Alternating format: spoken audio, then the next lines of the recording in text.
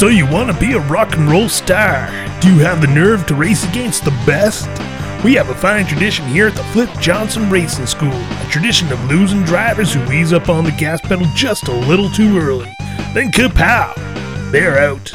That's right, not since Flip Johnson won the Indianapolis Super Cup back in 29-11 have we had a winning ticket. What makes you think you'll win? You know who else will be racing against you? Criminals, machines, geniuses, and the lizard prince of Bogmire himself, Rage Wart. Oh well, kid. You're in. We're counting on you. Good luck. You're gonna need it. Let the carnage begin!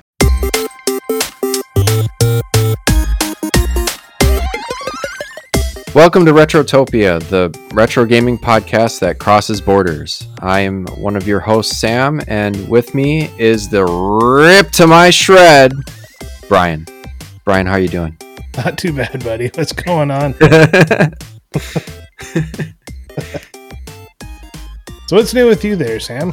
Yeah, not too much. Yesterday was Halloween, so if, whenever this goes live, to put this into context, today is November 1st, and we had quite a bit of snow here, so it was an interesting Halloween. Yeah, how about you, Brian? Oh, we didn't have a bad one.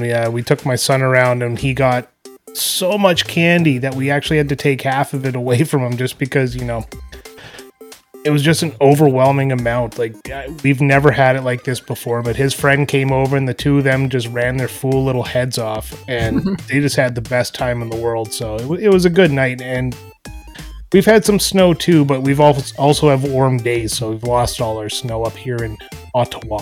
Yeah, I'm ready to lose it. The snow, that is. So, what have you been playing?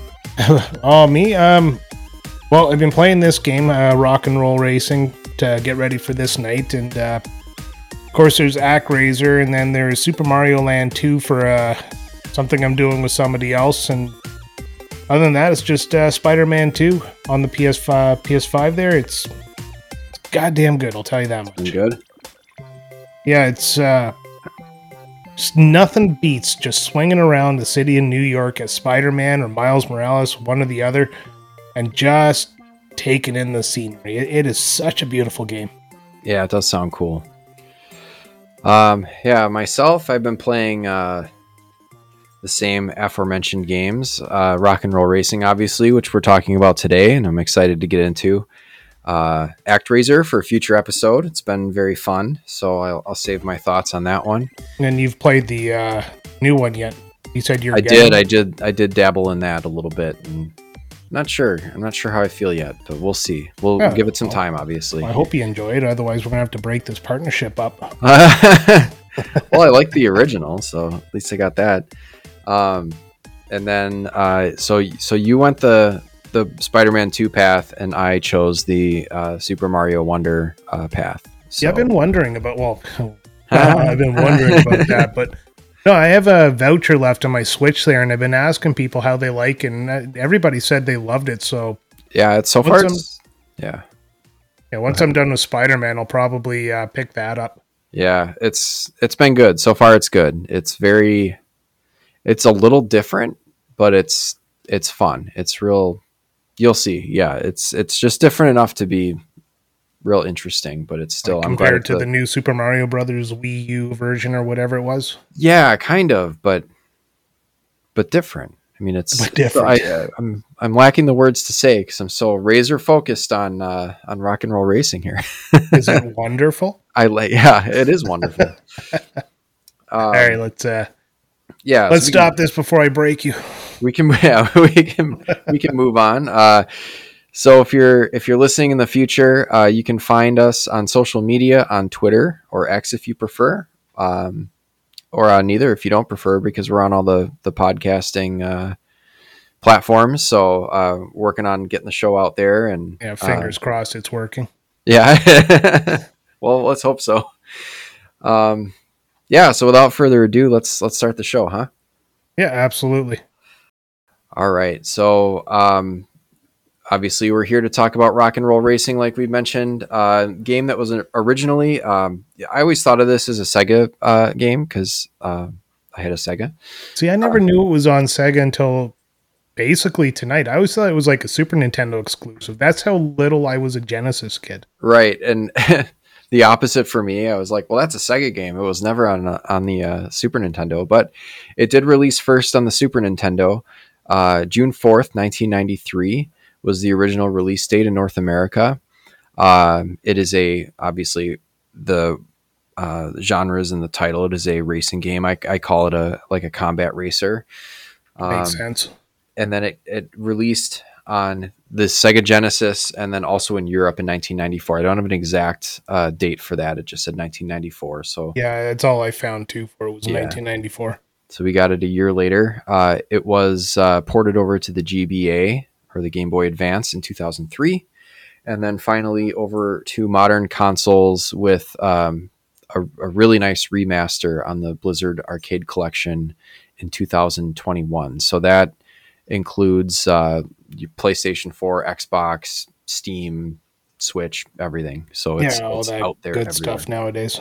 One thing I found interesting is the developers, Silicon and Synapses, there ended up becoming Blizzard later on in their cycle. Yeah, isn't that cool? I have that later in my notes. So it's like, nope, I'm ruining it for you. No. We'll get there. But yeah, they did. They went through a couple of iterations before they came to be known as the Blizzard we all know and love today. But the Microsoft company, yes. Silicon and Synapse, I believe it was. Yeah, not Silicon Synapse, not silicone. Silicon. That's different. Yes, not silicone.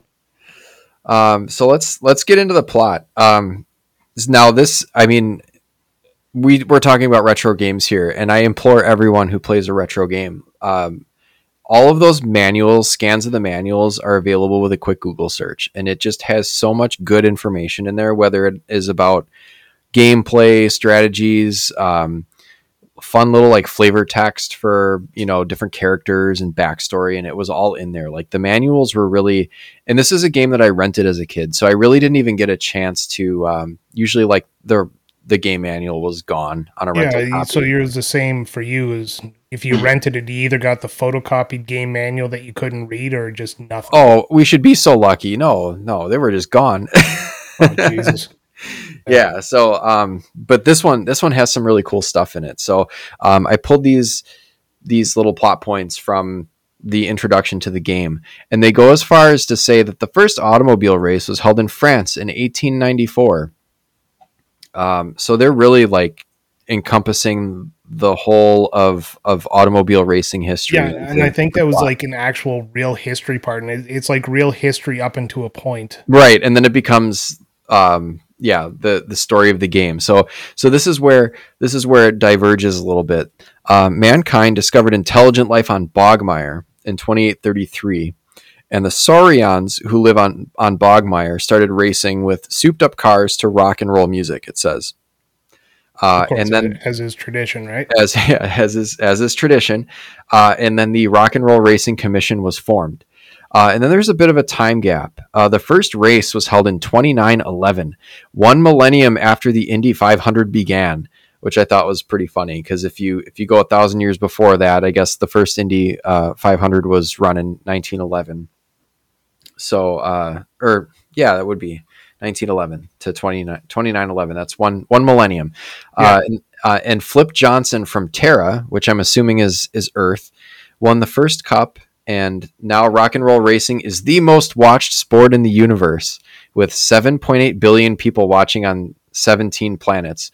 The funny part about this is when the game was out, there wasn't 7 billion people on the planet Earth, so this made it seem like, oh my god, now there's like so many people. So it's just like not even the whole planet's watching it. Yeah, more people watch the World Cup just like on Earth than watch rock and roll racing, and it's supposed to be the most popular sport in the universe. Well, they've got to bump those numbers up. Yeah.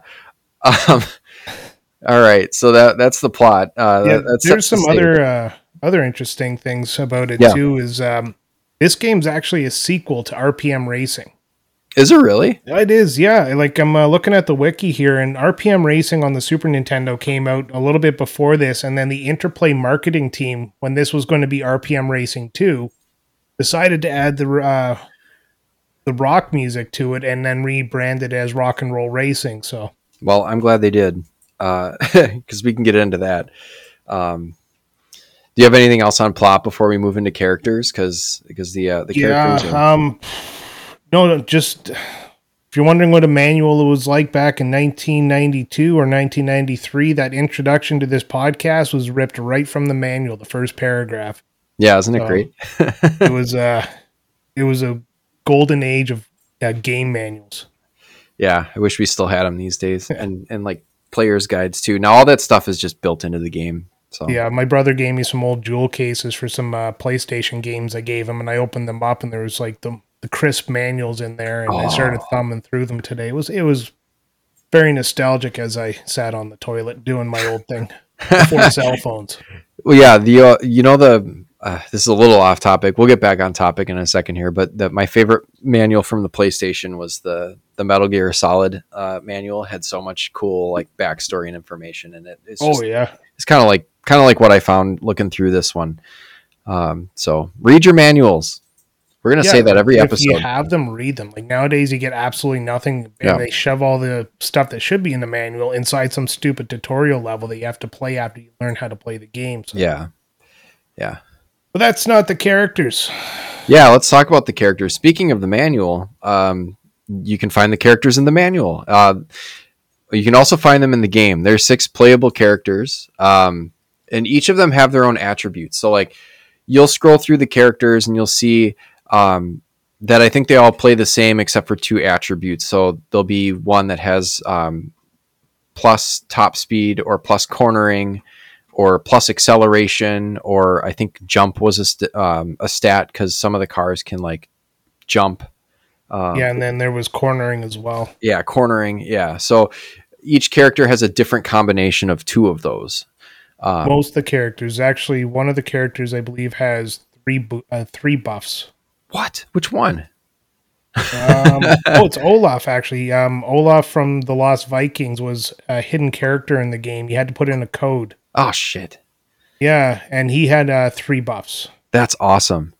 Yeah, that's well, we'll go into like some of the other Blizzard stuff a little later on in the episode that are in there. But like that's another thing that we can add to the pile because this is chock full of cool stuff.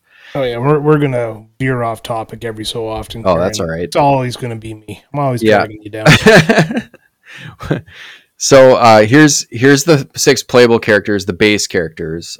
You've got Snake Sanders, who's like your typical human male character, and he's from Terra, which again I'm assuming is Earth. Why can't they just call it Earth? Why does like sci-fi always call Earth Terra? Because it sounds so much cooler, dude. I get it, but it means the same thing. It's dirt. Yeah, I know, but it's not. If it's Earth, then it's like that's boring. That's People like I already call it Earth. To it, and next thing you know, everybody's going to rock and roll race. Yeah, it's like I call it Earth already, and I still don't have a spaceship, so might as well call it. This is probably the reason Vin Diesel made all those stupid movies.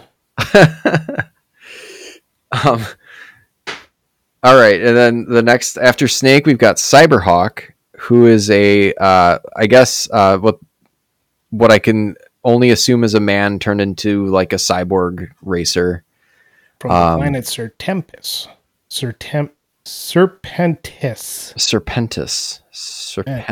Yeah, and so he's a pretty cool looking character. And then you've got Ivan Ziffer, but when you're like driving through, they just call him Ivan.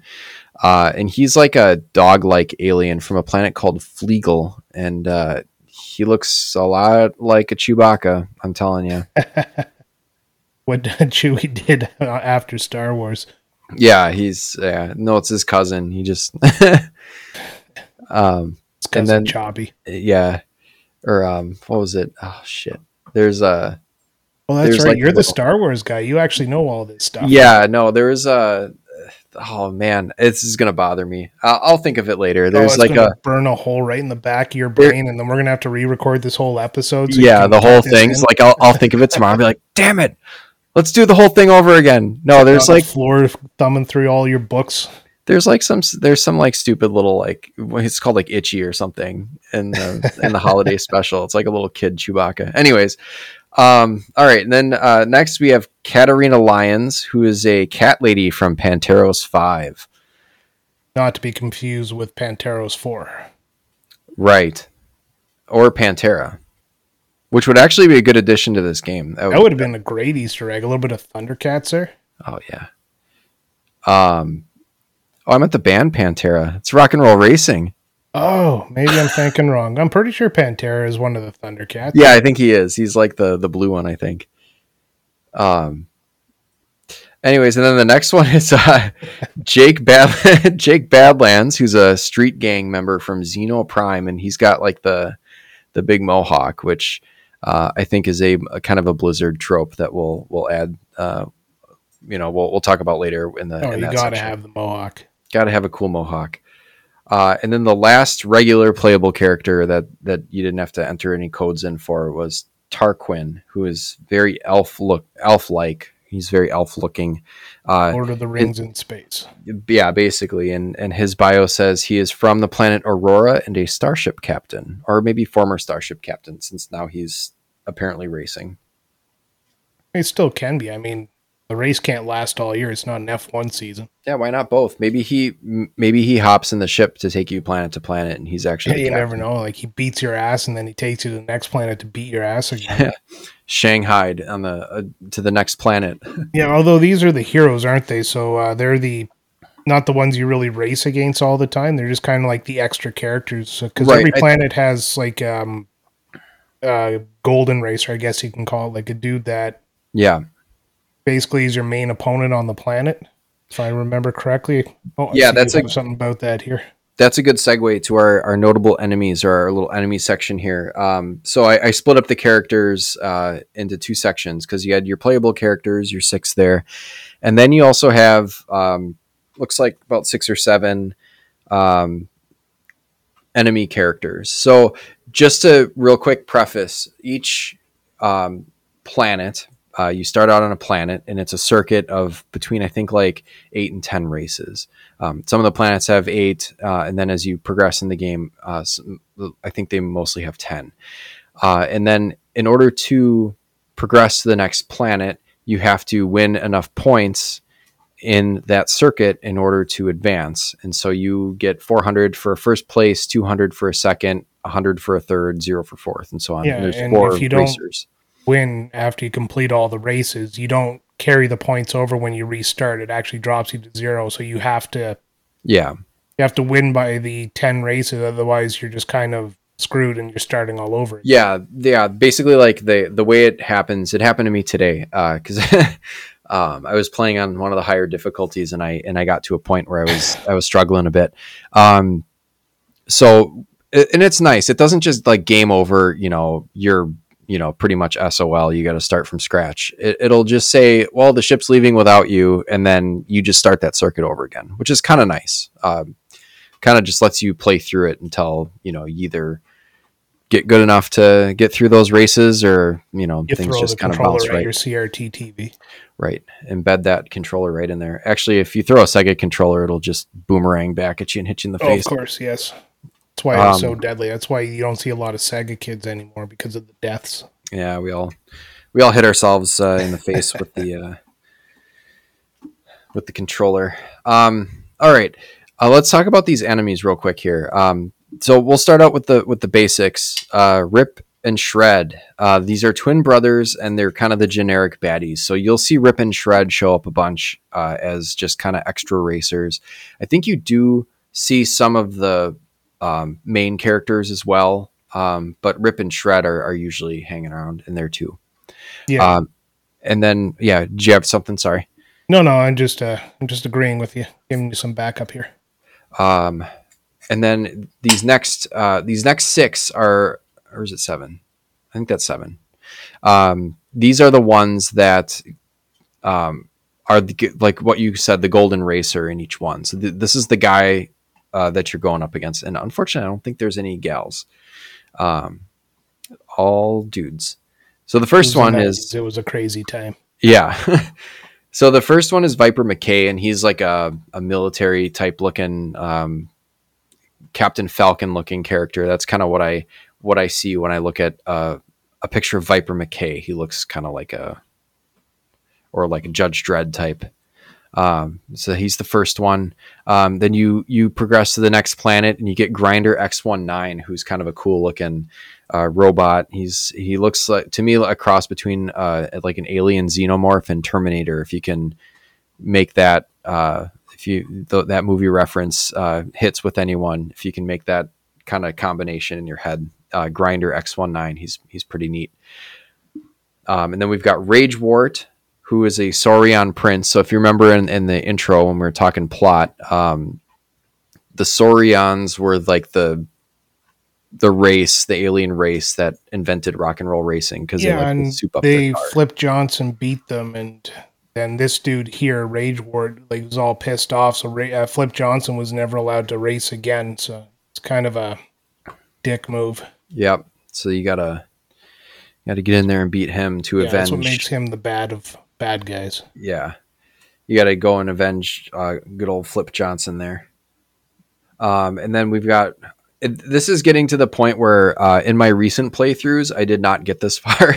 Because if you play it on the novice mode, I think you only get like the first 3 or 4 circuits, and then the game kind of ends and says, play at a higher difficulty. Veteran. Yeah. I tried one race in Veteran. I got my ass so handed to me that I rage quit, and then I just haven't gone back. It gets really difficult.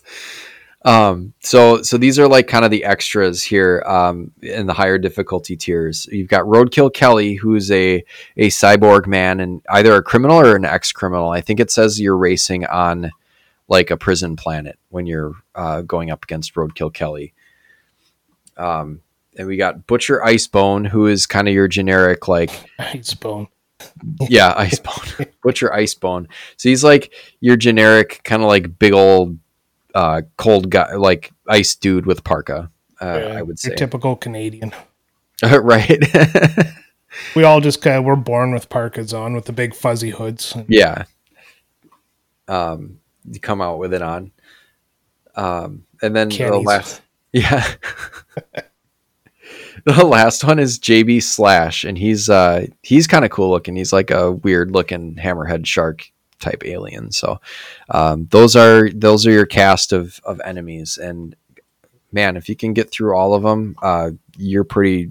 Yeah, kudos to you. I mean, pretty damn you shouldn't good be listening to this podcast because you've already beat everything. It's right.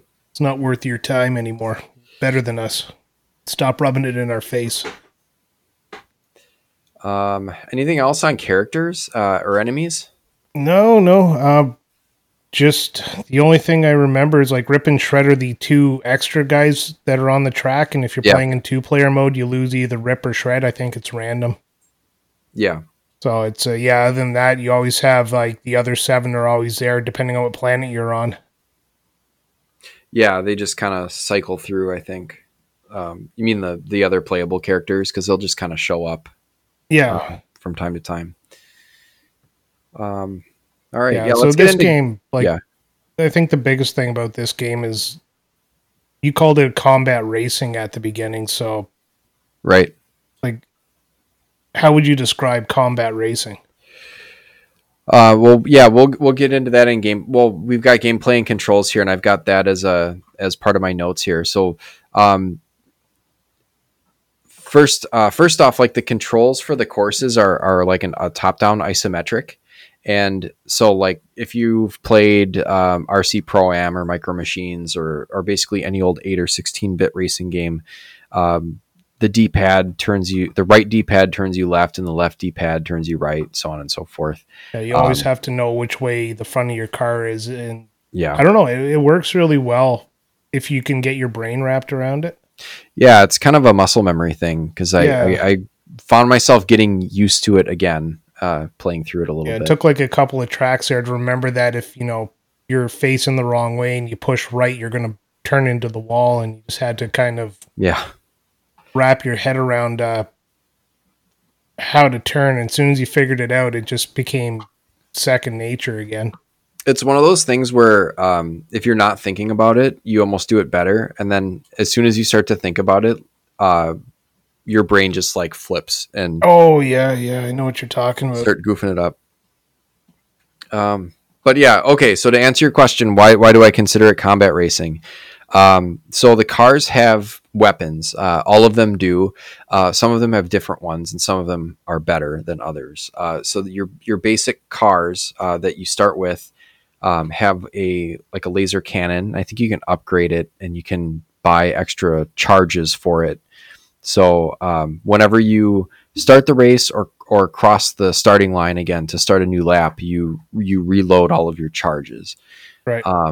So those, in addition to the laser cannons, you have some of the cars have missiles, which are way better than the laser cannons.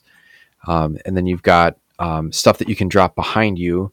The basic one is spikes, which just kind of very slightly tilt your car in the direction you don't want to go in. You don't do like it's a like full popping spin a out. tire for 2 seconds. Yeah, it just kind of changes your direction in a way that isn't convenient. It's like a mild inconvenience, unless there's like a bunch of spikes in a row, because when you hit them, each one will turn you a little bit, and then all of a sudden you're like facing the wall. Yeah, and that's like you can't turn when you're in that slide either, so you just kind of have to hope to hell you have enough room before you crash into a wall. Right. Or when you do get grip, you have to turn back real quick, otherwise you're just driving in the direction you're going, which is usually a wall. Right. Yeah, I found that those were the worst to run into, like right before a turn. Those would really screw me up. And then some of them are mines, which you drive over it, it blows up. They do damage. Yeah. Bad news. Take so many hits, your car blows up. Right. And then so you have that, and then in addition to the weapons, each car has either a boost, like a rocket boost or a nitro boost, or a jump ability. I thought the jump ability sucked, and I never used it unless it was an accident. Okay, so it's not just me. Like, yeah, No. You can jump a mine, but who fucking cares? I can go fast. Yeah, you can go like if you use the jump, it slows you down so much it's not even worth it. And the only time I found that I was ever jumping was when I hit the button on accident, and I would usually jump off the course. Yeah, and that puts you back there, and it's Right. no. I as soon as I figured out there was no jump on the air blade, like one of the cars there, I never went back. Like the jump is just absolutely useless.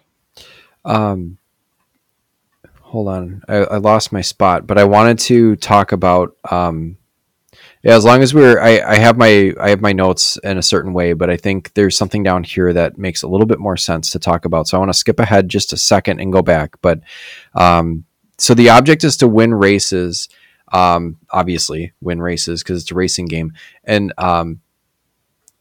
you are not penalized for blowing up. You just, No, it I mean, just you slows you are down. it just slows you down. So it's not like you blow up and you can't finish the race. So it really encourages for you to use your weapons because you get a bonus. I don't think the dog is happy with your opinion No, of the game right he doesn't now. like it. Hold on. But yeah, it's This is great podcasting. We got the peanut gallery over here chiming in. oh yeah, why not? Like you throw on an extra character for free, right? Right. But Yeah, yeah, so you were talking about like the blowing up stuff, and there's also the hazards on the tracks that fuck you up too. oh, those are and when you get into those higher difficulties, you have like oil slicks, this green goo that's kind of I hated the green goo. The Yeah, green the goo is green goo probably slowed the you most down. annoying and might be the only reason the jump is useful.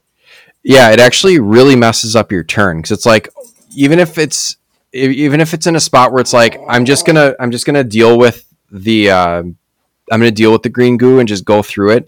It'll screw you up so much that I'm usually turning too early and then I end up in the wall. Yeah, exactly. And oh god, every time I tried to avoid it too, I would drive through it. Right. Like I don't know what it was about it. Like, it's just like I was drawn to it. Yeah. So, I oh god, if I hate anything in this game, it is that green goo. The green goo. All right. So and then in addition to to go back, sorry, I'm all over the place now that we had our little barking fest over here. Sorry, listeners. You'll probably hear those two every now and then, my beagles. So the abilities of your car can be upgraded. So all of the aforementioned laser cannons, missiles, spikes, mines, all that stuff, you can upgrade those. But you can also upgrade all of the other specs on the car. So your engine, shocks, tires, armor plating, all of that kind of stuff. And that, Yeah, and it that can be becomes very important useful. in the veteran mode. Yes, it does. Yes, it does. And nothing like a car that can take one missile. Right. Yeah. Oh, God. Amateur hour. Yeah, like you get hit with one of the missiles and then your car starts smoking right away. It's like, and then you're just praying that there is a health box that's near enough that you can grab it before you get and then of course you have to be able to slide and get that line there. Even though the tracks like usually have like a grid on them, I still had a hard time lining myself up to get all these like bonuses on the track. Sometimes it's tricky, like especially if it's right around like there's little humps and jumps and stuff. You think like an Excite Bike course has those little ramps and stuff that you kind of jump off of. Yeah, those can really screw up your I guess depth perception of where your car is at. Yeah, and it always felt like where it looked like the money or the armor repair was not actually where it was. I thought I was lined up and I'd just drive right by it. Yeah, it's like whiff. It's like when Lucy pulls the football from Charlie Brown. Pretty much, yeah. Especially when you're smoking there and like you're on your last leg and there's a guy behind you close enough to missile you once you cross the finish line there, and you're just like, fuck. Yeah, you're like, damn it. And there goes the controller again across the room. Yeah. Just uncontrollable rage. Should we talk about the cars quick here? Because I think we talked about all the abilities, but there's actually 5 different vehicles that are pretty cool, and I think you can pick. So when you get in at first, you get to pick your car. You can only pick the two of the cars are affordable with the amount of money. You start with 20,000. Yeah, they gave you like a pittance. Yes, but it's kind of cool because you go through and it shows the 3 cars, and you can pick paint colors and stuff. So a little bit of customization, I guess. So the first 2 that you can afford are the Dirt Devil, which looks like a VW Beetle, but like a monster truck version. It's a good all-purpose car. It has that jump ability that we talked about. Useless jump ability. Yeah. And then the Marauder, which has like it's like a car with a hood scoop. So like if you think, I don't know my cars that well, but like I guess like a Trans Am or something with like a hood scoop or something. I don't know. It just looks like a generic 1979 Pinto. Right. It's just like a kind of a generic car looking car, like a cool car. It's just like it's a Hot Wheels car. Yeah, it's like a Hot Wheels car with a hood scoop. So you got the big engine sticking out of the front. The hood scoop makes it go faster. Right. I don't know the logic behind that statement, but I'm just pretending. Yeah, it does. It does. Especially if it's in red. Oh, yeah. Oh, my gosh. A red car is automatically faster. Oh, yeah, absolutely. So those are the first 2 that you can afford with your pittance of 20,000. Sprinkling of here's some fun money. Right. The other car that's available and kind of is enticing is the Airblade, which has better weapons. It has those rockets we were talking about. It has boosters. And then it's got this like cool, like it's like triangular shaped and has spaceship looking. Yeah. This is the one you told me to actually save up my money for because you were watching me play, and yeah, I was just dumping all my money into the Marauder there, and you're just like, no, dude, just save up for the Airblade. And as soon as I did, it was just night and day with driving. Yeah. Like it's worth not spending a dime on those first 2. Right. And then further on in the game, so like if you were to play it on the rookie mode, you can access those 3 cars. If you're playing through veteran and you get into like some of the later circuits, the battle track becomes available. And I did not get it this playthrough because I'm not so good at it anymore. But when I used to play it, the battle track is awesome. It's like a little tank. So it's got extra traction. It really takes the turns nice. It has missiles and boost. So it's like the Airblade, but better handling. And I think it's a little tougher too. Yeah, and it with the turn there and the boost, like you could really actually get a good lead on your opponents just simply by making the nice tight turn and then firing the boosters and going off. Yeah, it doesn't squeal around the corners like the first 3 cars. It really hugs the turns. That was the best part about the battle track. Yep, I love that battle track. And I don't think I ever got this one, but it is there. If you thought the battle track was cool, there's the Havoc. And that is basically just a hovercraft. And it has the missiles and the boost, so it's got a little better, upgrades. But then it hovers over the oil and the mines. And that's a huge thing, right? Yeah. I think I got this when I was young. Like when I was playing this back when I was a kid, I believe I got the Havoc once. But maybe I just watched a video or something and then, imposed it into my memories as a kid and just to make me feel better from all the video games I wasn't able to play when I was young. Just roll with it. Yeah, exactly. That's your memory. Just keep it. You know what? That's lore now. That's that's canon. I got the Havoc, and I'm not going to say, or not going to let anybody tell me otherwise.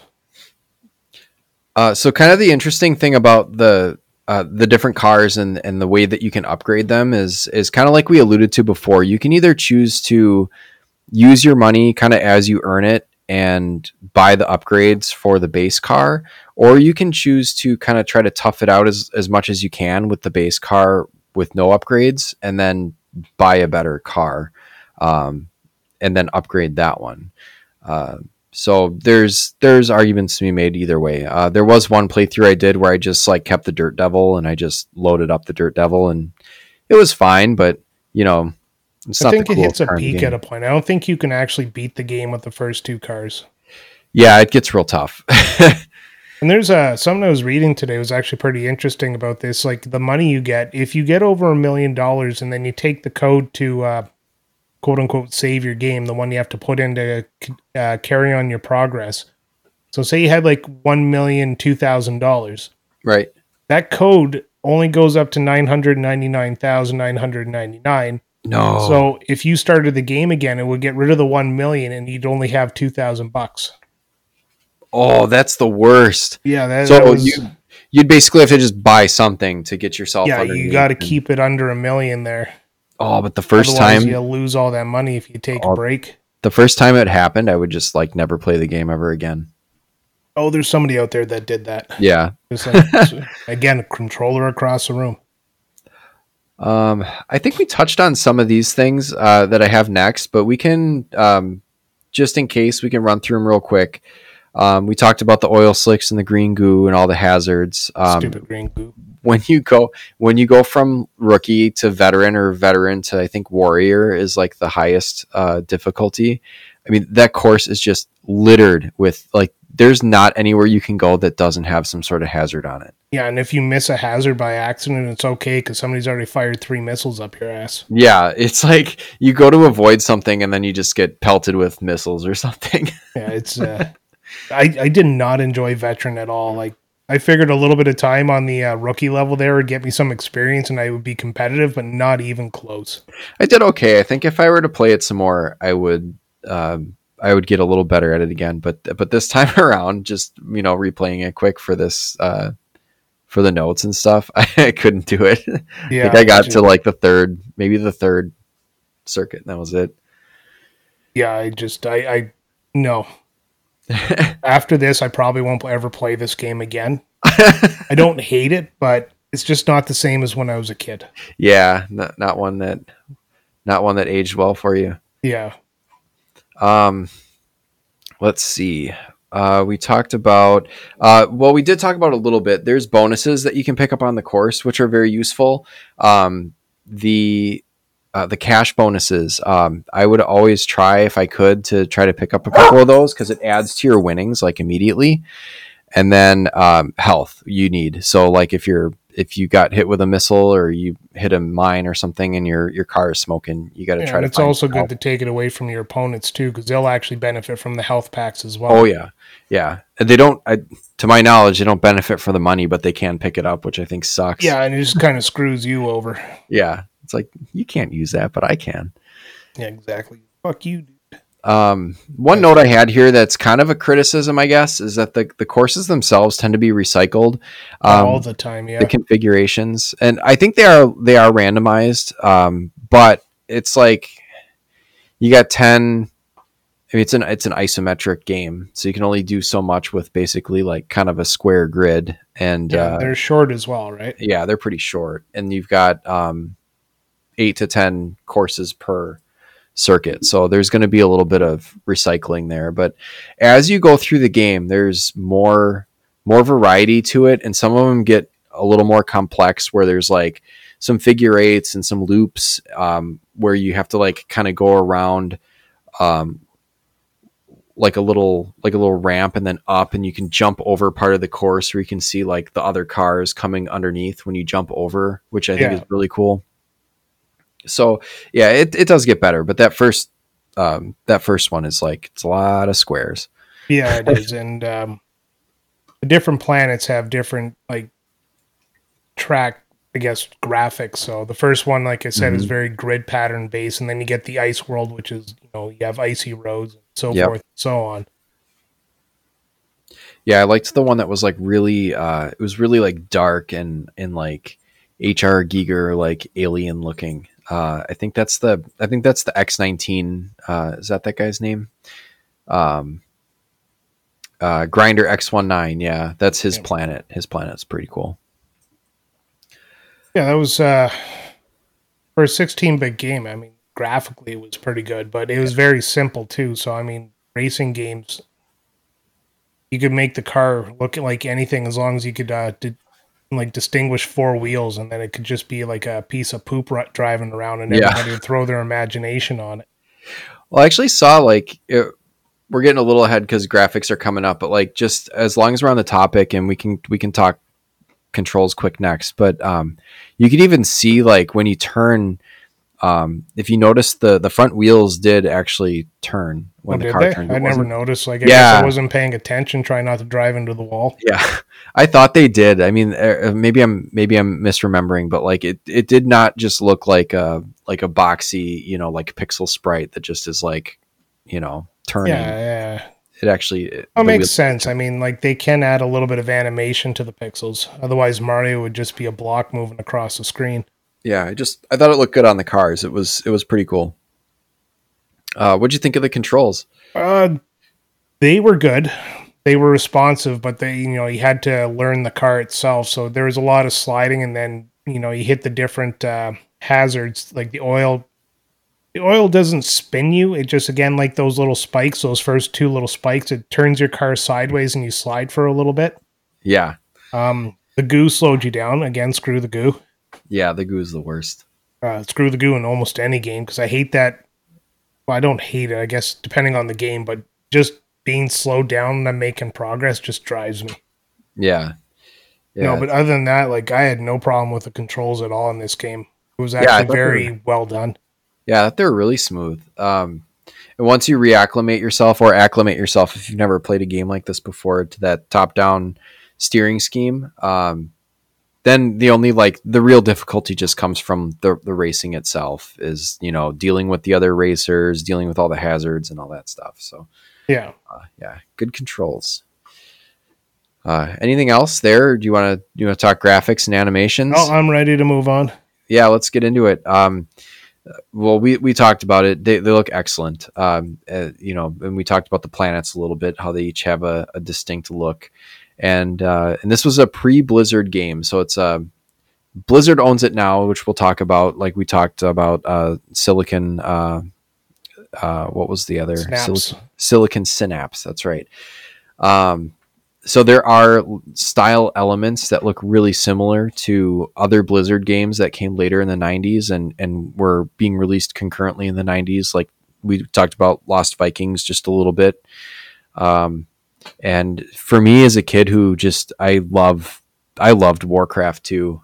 We had that on the computer, and StarCraft, and I would just like sit and obsessively go through that Warcraft 2 game manual and read all about all the different backstory and the clans and stuff, and all the artwork that was in there really is very similar to what you see in Rock and Roll Racing. So stuff like the big huge grins, big like exaggerated like cleft chins for men, and like a lot of mohawks. A lot of those characters had those big wild like pink or green or red mohawks, like Rip and Shred, and that was the style at the time for badassery. yeah. If you're, yeah, look no further than like Streets of Rage. I think wasn't there one of those characters had a big old mohawk. It was the age of the mohawk being like the punkest thing you could do.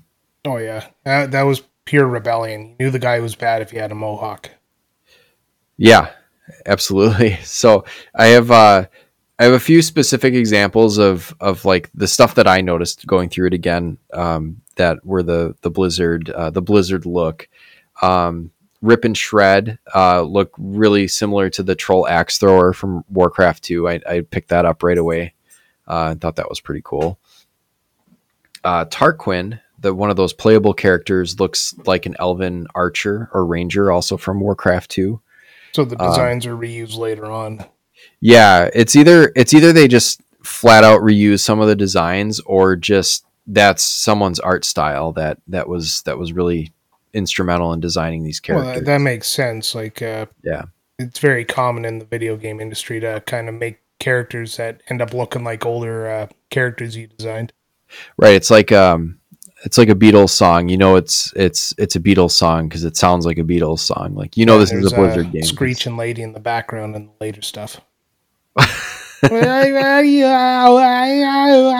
up, Yoko. Well, I had a couple more of these that I noticed before we move on.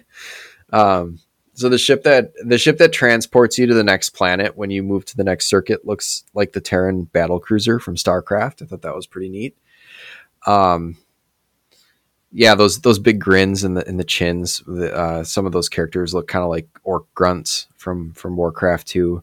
That one's not as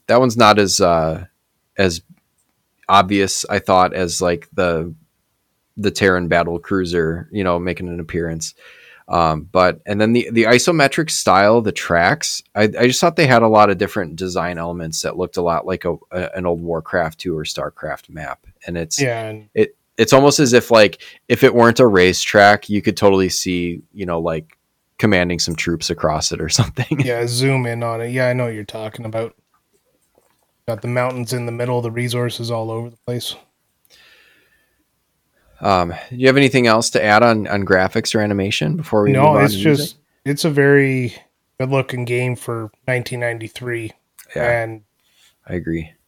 Yeah, it's not so colorful though. Like outside of the track itself, it's just basically a black background. You don't really get a lot of color there, but I imagine that was a space saving tactic. Yeah, because we didn't get into this in controls, but I did find that when there was a lot going on, the game did kind of chug a little bit. If there was a lot of missiles flying or, a lot of mines on the track and cars, around in that same vicinity on the screen, I thought there was a little bit of slowdown, but that's to be expected. Yeah, you could only process so much on a Super Nintendo or a Genesis. Right. Let's talk about music. That's kind of the reason for the season here. That's the whole main point of the game. Without the music, this is just a generic racer. Yeah, it's not a generic racer because the two things that you do is race your car and listen to rock and roll music. Friggin' A. So in the original, you had 16-bit versions of classic rock songs that would play as you race, obviously. And here's we got the track list here. So the first two are Bad to the Bone. We got George Thorogood and the Destroyers, and then we've got Born to Be Wild by Steppenwolf. And I just laugh because those are like 1A, 1B, like basic motorcycle dude songs. Yeah, and they fit perfectly into the motif of the whole rock and roll racing game style. And then we've got Highway Star by Deep Purple. This one, I don't know if everyone will recognize the name, but it's called Peter Gunn. It's by a gentleman by the name of Henry Mancini, and it's the song from the Blues Brothers. So it's like, look it up if you haven't heard of it. Just type in Peter Gunn into like whatever you use to listen to music, and you'll pull it up. You'll instantly recognize it. One of those songs. Yeah. And then you got Paranoid by Black Sabbath. And this is where things start to diverge because that was the original set list from the SNES version. Yeah. The Genesis got Radar Love by Golden Earring. And that's had to make the Genesis special for all the special Genesis kits. That's right. It's the blast processing. We could fit an extra song in there. Blast processing. That. What does that even mean? Nothing.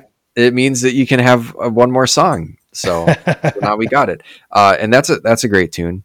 And then from here, there are 3 songs that were added on the remaster. And so all of the songs in the remaster are the actual tracks instead of having a 16-bit version of the song, like kind of a MIDI file of the song. It's actual music, which is really cool. And they added Breaking the Law by Judas Priest.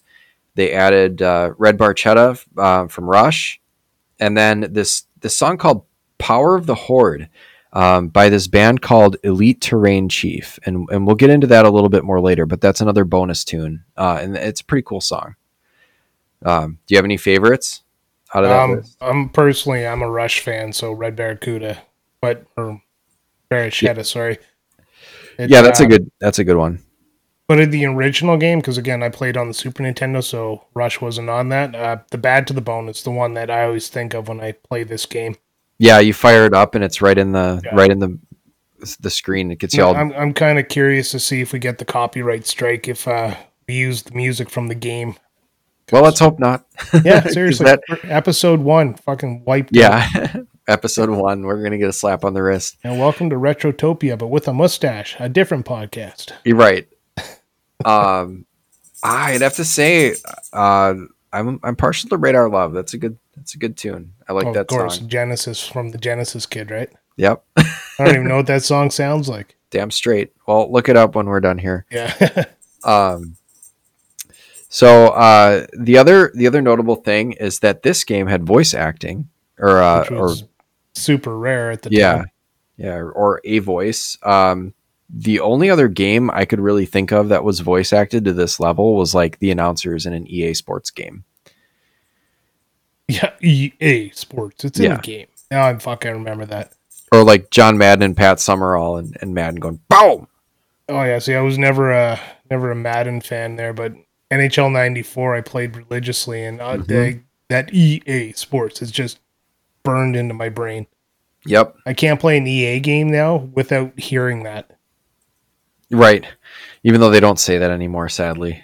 But so the announcer is excellent. So like even for a 16-bit game, it's crazy. He's got a whole list of phrases like the stage is set, the green flag drops, and then he's got let the carnage begin. And then they're like some of the things are music. As I was writing these notes, like this stuff is kind of music related.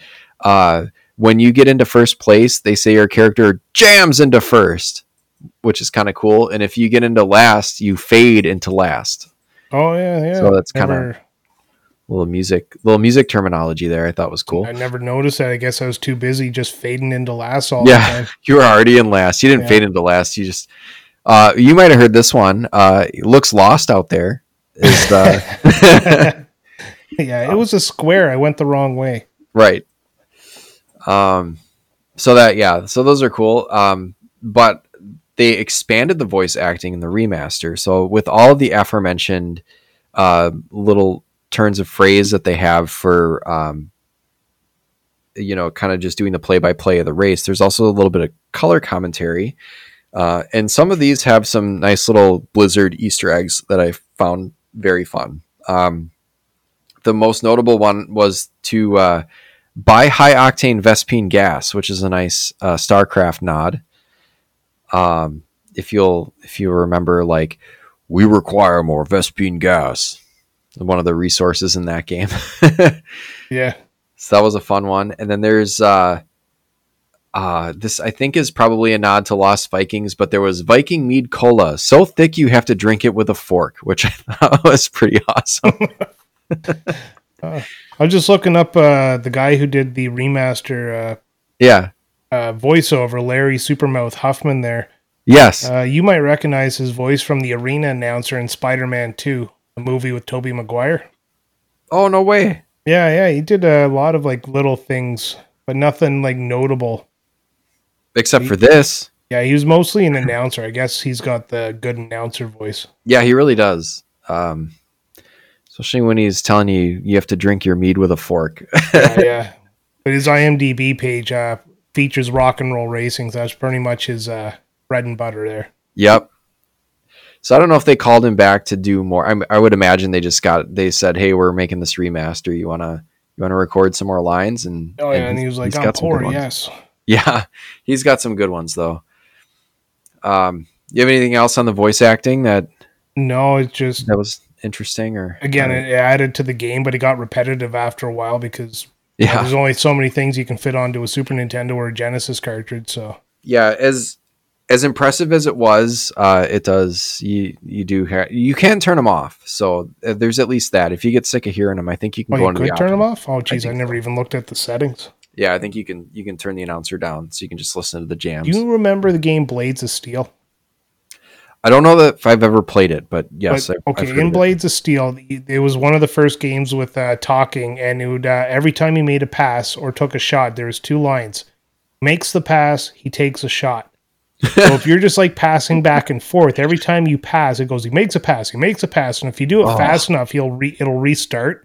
So you'd actually get close and be like, mix. And it was just, it was hilarious. But after a while, it just starts to grind on you. And you probably couldn't turn that off. No. Back in the Nintendo days, you couldn't turn anything off. Oh, that's amazing. I'll have to give that one a try.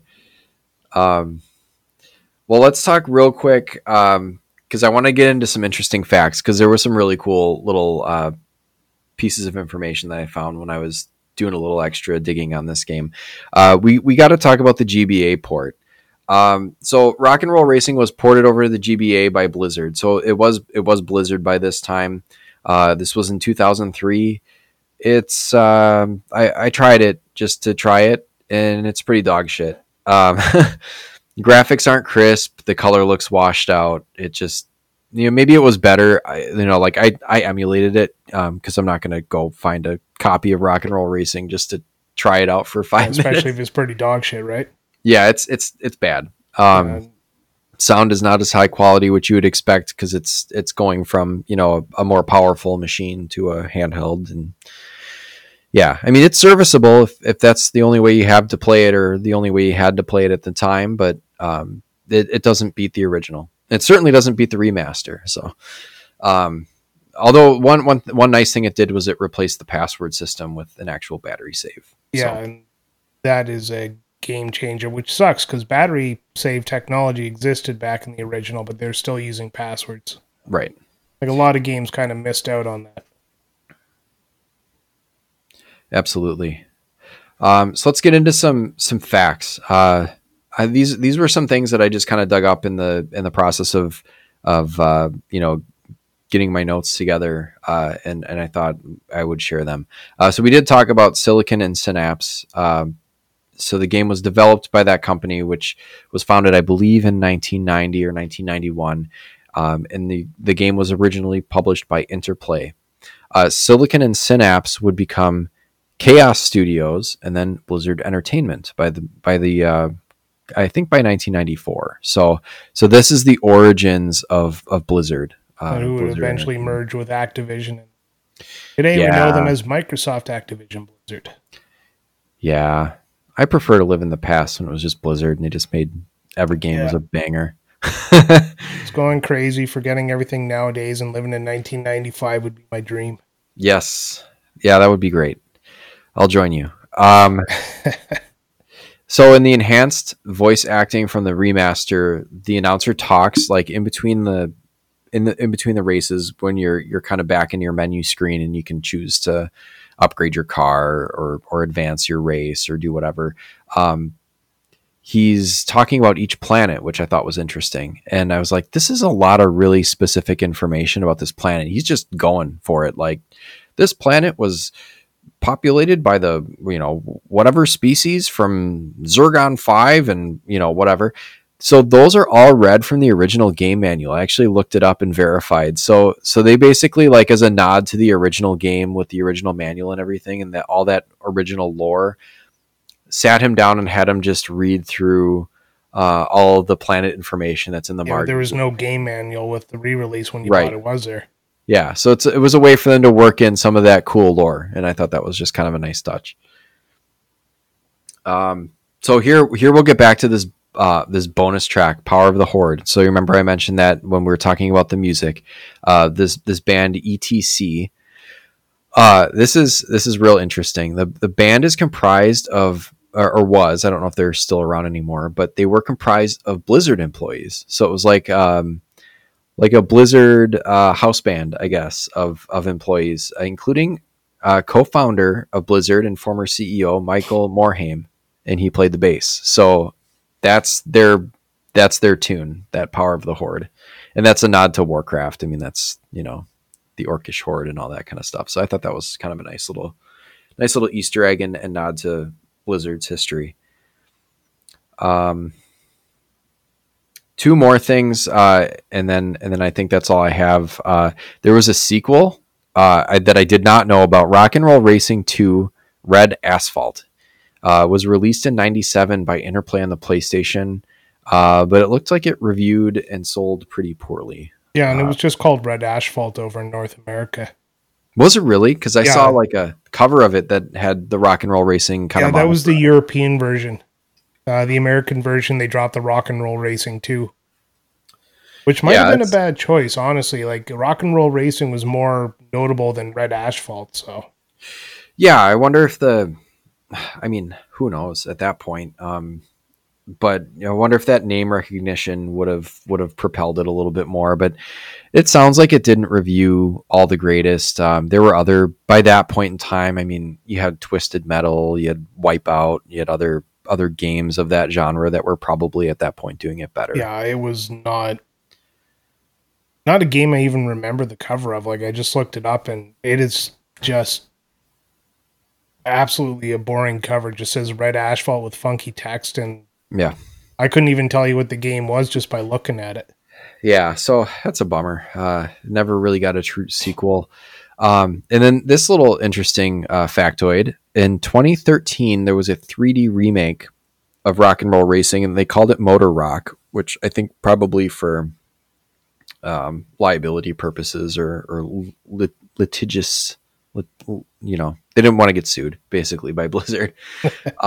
It was released on Steam, but it was an unauthorized remake and was taken down shortly after its release. So I don't think it's available anymore unless you're able to find some way to play it. But you can find gameplay clips on YouTube, and I looked them up.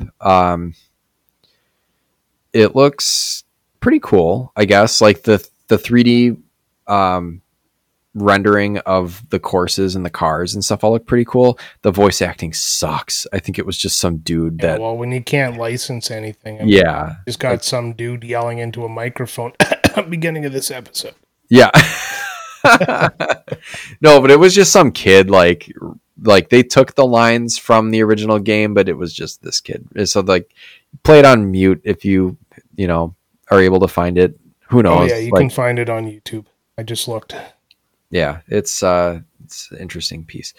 So should we score this thing? And yeah, we'll do. We're gonna do what we did on the episode 0, and we're gonna do the logical score and how we actually really feel about this game from pure emotion. Yes, emotions. So I'll go first since it's your episode, and I'm just gonna say logically, I scored this an 8. The music and the voice acting, those are 10s right there, or 10s and 9s, and that's what really makes this game special, but everything else is very generic. So it's a good game. It's just not that great. Emotionally, my personal score, this thing would be a 6 at best. Really? Okay. Yeah, it's the voice acting.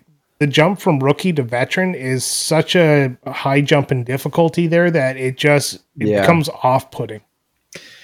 Yeah, that is that kind of, and we'll I'll give you my score. I also gave it an 8 actually. So, but I don't think I would change. I think my logical score kind of matches up with how I'm feeling about the game too. That difficulty spike is nuts. It is. But I think this was one of those things where, as a kid, you would just play it over and over again and get good at it. If you can only afford one game at a time, I mean, yeah, it's pretty much how I got through most of the games when I was a kid. If you were renting this for the weekend, unless you had played it before to a significant extent, I mean, you'd beat Rookie easily. You might have a little bit of trouble with Veteran, and then maybe if like you got lucky and your mom lets you rent it again the next weekend, maybe you'd get a little further along each time. that was my major sticking point about the game was that Rookie doesn't prepare you for Veteran. It doesn't ramp up the difficulty to make you better. It just stays at a constant level, and then Veteran is just like, well, fuck you. I'm just going to be too hard to play. Yeah. So it just, when you don't have a whole ton of time to, get good, you just sit there and you just put the game down and go move on to something else. Yeah, I think we both mentioned it, in the past when we played this as younger men, we definitely at least got to the point where we could get to the battle tracks where we could purchase that vehicle. I think you even mentioned getting the hovercraft at least once. Yeah, I think I got it once in my life, but it's not something I can confirm or deny. I don't have proof. Yeah, and it's and I think you're right. Like I never actually beat this game, but I think you would really need that. Like the object or the winning strategy for the game is to eventually end up with that hovercraft, because if you're in that warrior difficulty and those courses are so littered with garbage that can kill you or slow you down or spin you out, there's no way. Yeah. Absolutely. Unless you can hover over it. Yeah, exactly. It just I guess if you could kind of build up your car to the battle tank for the Veteran level maybe, but you start over again when you go to Veteran. You're back down to the same two default friggin' cars. Right, yeah. So that's what I mean. Like, it doesn't build you up to prepare you for Veteran. It just leaves you kind of, on your own. And it's like, well, you figured out how to race against easy opponents. And now here's impossible. Right. Yeah. And it's very difficult. So, all right. Do you have anything else? So an 8 and what did you say? I gave it a 6 from my gut. Dropped it to a 6 from the gut. And I left it at an 8. I know it makes for boring radio, but I thought my logic matched. Yeah, my logic matched my feelings on this game. I love this game. I'd play it again. I've got it on my Switch with that remaster. So yeah, I think now that we're done, I don't think I'm ever playing it again.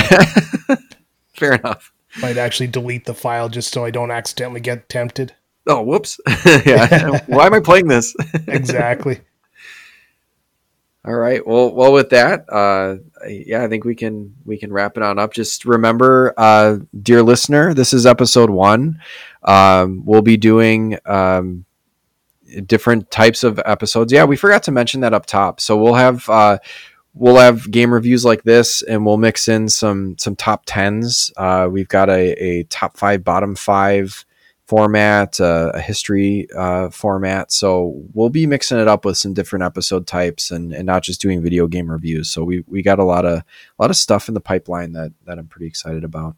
Yeah, and so far I think from that first night we've kind of proved a little bit. I think this was a pretty good conversation this time.